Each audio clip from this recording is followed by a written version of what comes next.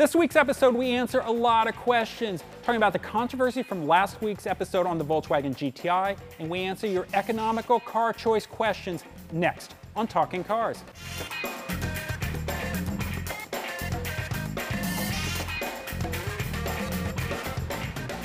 Hi there, and welcome to Talking Cars with Consumer Reports. I'm Tom Muchler. I'm Gabe Shenhar. And I'm John Linkove. On last week's episode, Mike Quincy said a few things about the new Volkswagen GTI that might have pissed some people off. Let's take a quick look back at what Mike said.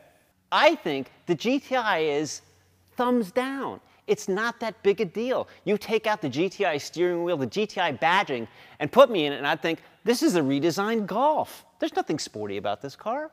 Well, as you see, Mike is no longer with us. He's banned, kicked off the set, banished. At least until next week, when Mike will probably be back. Anyway, look, the GTI is a very popular, very important enthusiast car. We want to answer some of the questions that came up from it. First of all, we got the question, is it any different from the Mark V and Mark VI, the previous two generations of the car? Consumer Reports praise that car for being sporty and fun. Every other review of the Mark VII seems to say it's gone in a more performance-oriented direction than previous generations. So where is CR's concern with the Mark V and Mark VI? Are we getting bored with its competence? Well, truth to be told, in relative terms, it's pretty similar to the Mark VI and Mark V. But the Mark VI was something a little more visceral about it. I mean, the exhaust sound, the immediacy of every response.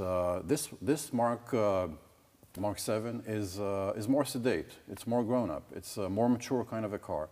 But to call it boring is totally blowing it out of proportion. Sure, I'm with you on that. John? Yeah, it's not boring, but it's not a head and shoulders move away from the Mark VI. It feels a little bigger. It feels a little heavier.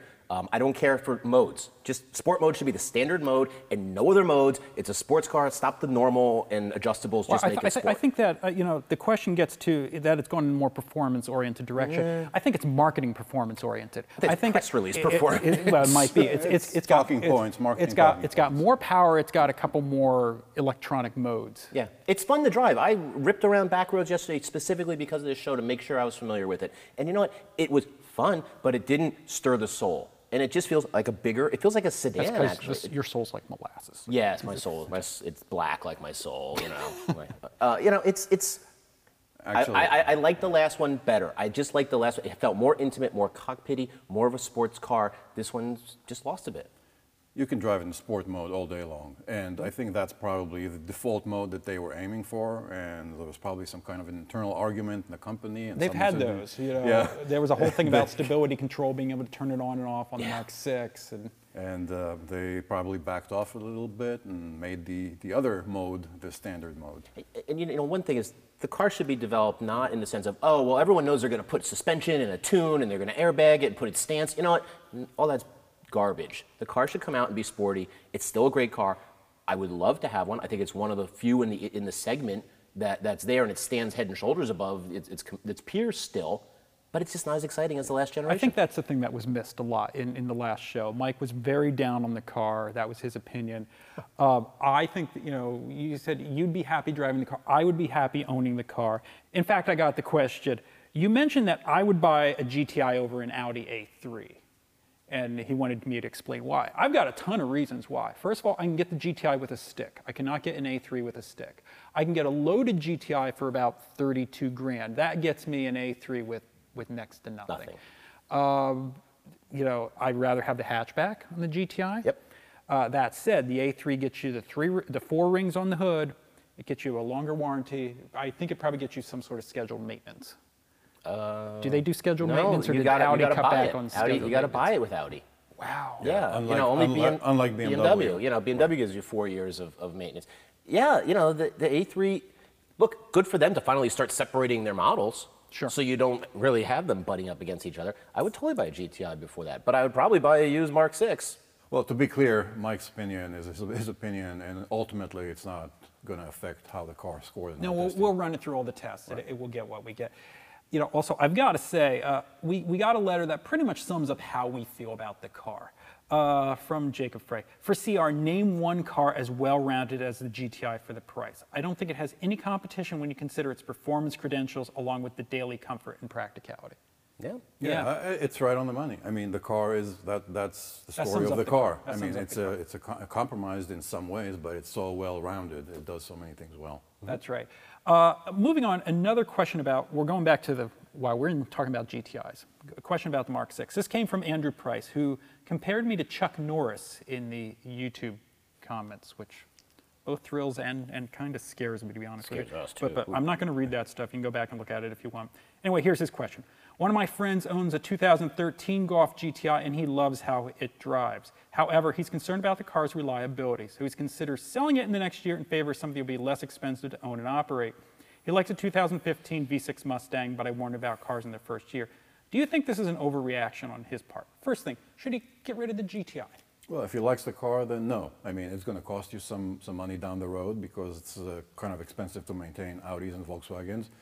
But that's the trade-off. I mean, do you want a boring car that doesn't cost you anything, or it just depends on the individual. John? Yeah, I think again, it's putting the cart before the horse. Getting a first-year model, like the gentleman said, is fraught with problems. Because the first year is a teething year. Let's be honest. So running out and buying a 2015 Mustang, he may be back at the dealer for little fixes more than he would be at the GTI for even regular maintenance. I would keep the GTI. I'd keep it's also the final year. Is it a 15 or a 14? It's a 13. 13. So it's one of the final years of the previous. Years in the model, so they figured out how to build it. Yeah, by that it's point, pretty solid. Yeah, I would be confident. You're going to have a keeping better chance. I mean, if the car is being troublesome now, and you don't feel confident with it, yeah, sure. If you really want a Mustang, yeah, sure. Look, it's going to be cheaper to keep the car you have than to trade it in, take the loss on depreciation, pay taxes again on the next car. Pay whatever dealer markup there is on early Mustangs too. Yeah, there's the thing. That's something to consider. It also plays into our next question from Matt Patrick.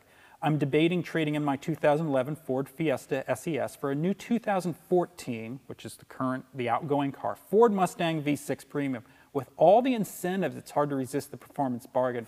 Should I snag a great deal on the 14 or wait for the 15 Mustang redesign?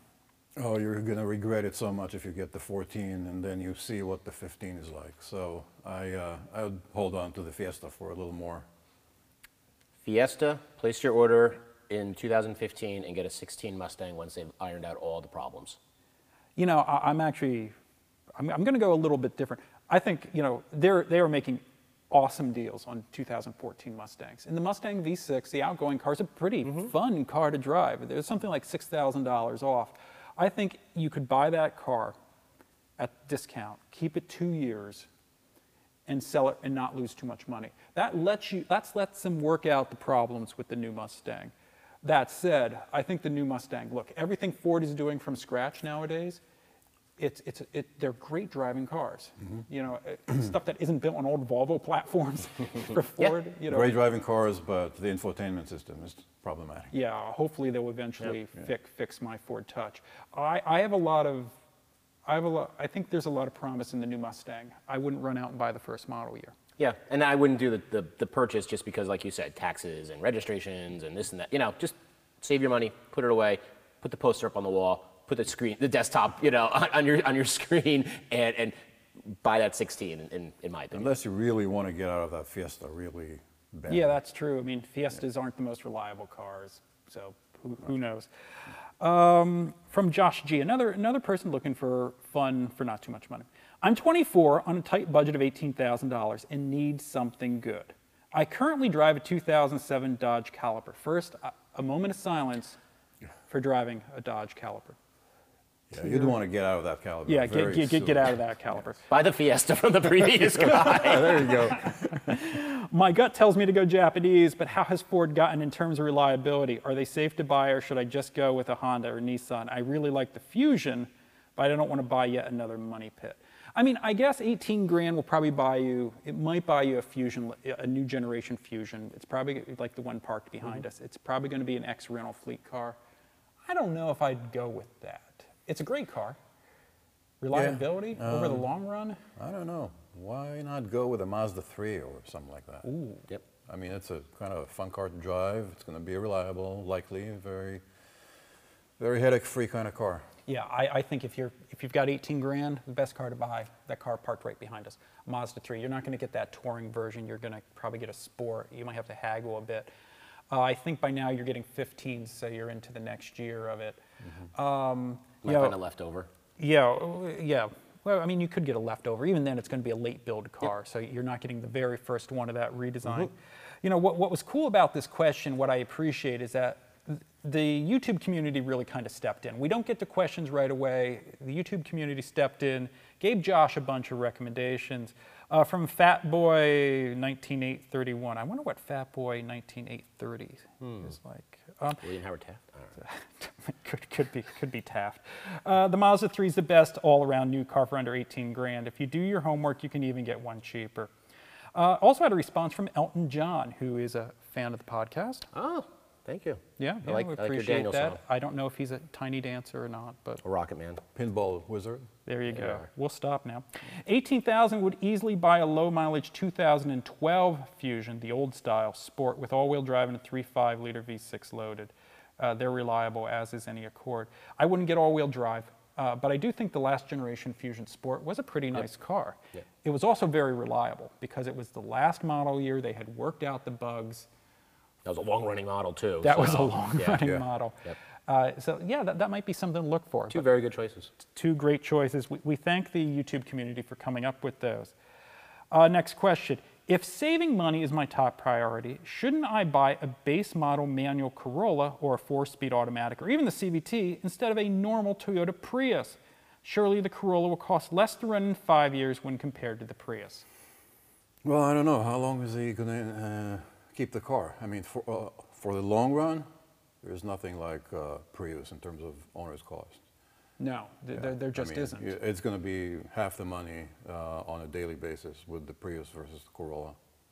Yeah, you know, insurance, are you a good driver? You know, you're going to have repairs, you know, in the sense of body damage, stuff like that. That's not the same owner cost stuff we figure in, but certainly insurance. You know, if you have a bad record, it's going to be a higher, you know, you're going to pay more in your insurance. For what? Just in the general, you know, not comparing the two cars, but, you know, you're going to have a higher, so you're adding in costs there.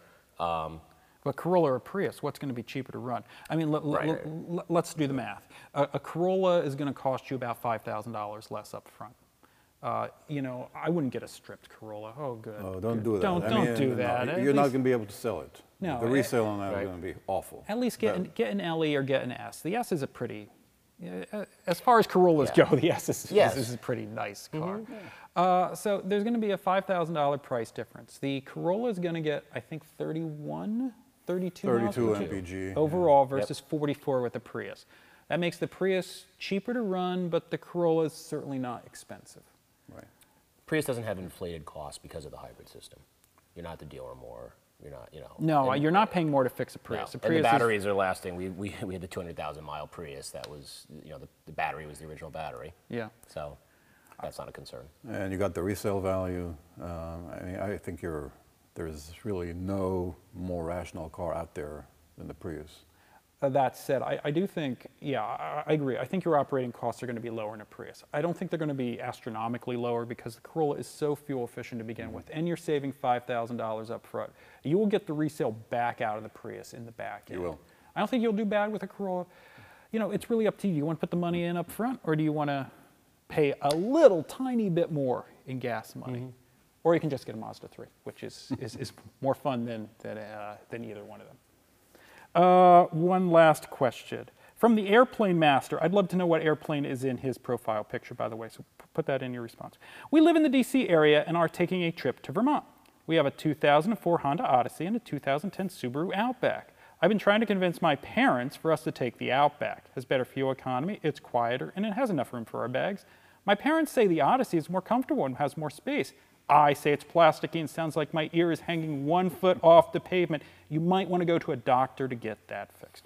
Who is right? Who's right, John? I would take the Outback. The Outback is big, very roomy, holds a lot of stuff, far more comfortable, far quieter. The mileage is a great point. And I don't know the condition of the Odyssey, but it's 10 years old, so it's not, you know, going to be drum tight. Yeah. I would take the Outback. Well, the Odyssey is definitely roomier, but the Outback is going to be more fuel efficient and quieter. I mean, you know, look, let's face it. If he's going with his parents, the Airplane Master is going to be sitting in the back seat. I'd rather sit in the back seat of an Odyssey. I'm going to have my own captain's chair. I'm going going to to be have my loud. own. It's going to be loud. They both have the same infotainment. I mean, an 04 Odyssey and a 13 Outback. A 10 Outback. Yeah, 10 Outbacks, yeah, yeah. they're pretty much the same with a high tech. It'll be more comfortable for him, but if he is I would make a strong case for that Outback, and on dollars alone, the fuel economy. That said, though, it's ultimately going to be your parents' choice, and I hope you have a vote in this. Parents. I'm not super optimistic, but it sounds like the Outback would be our choice. That's going to wrap it up for this episode. On the next episode, if everything goes according to plan, we're going to talk about the new Lexus NX. We'll see you then.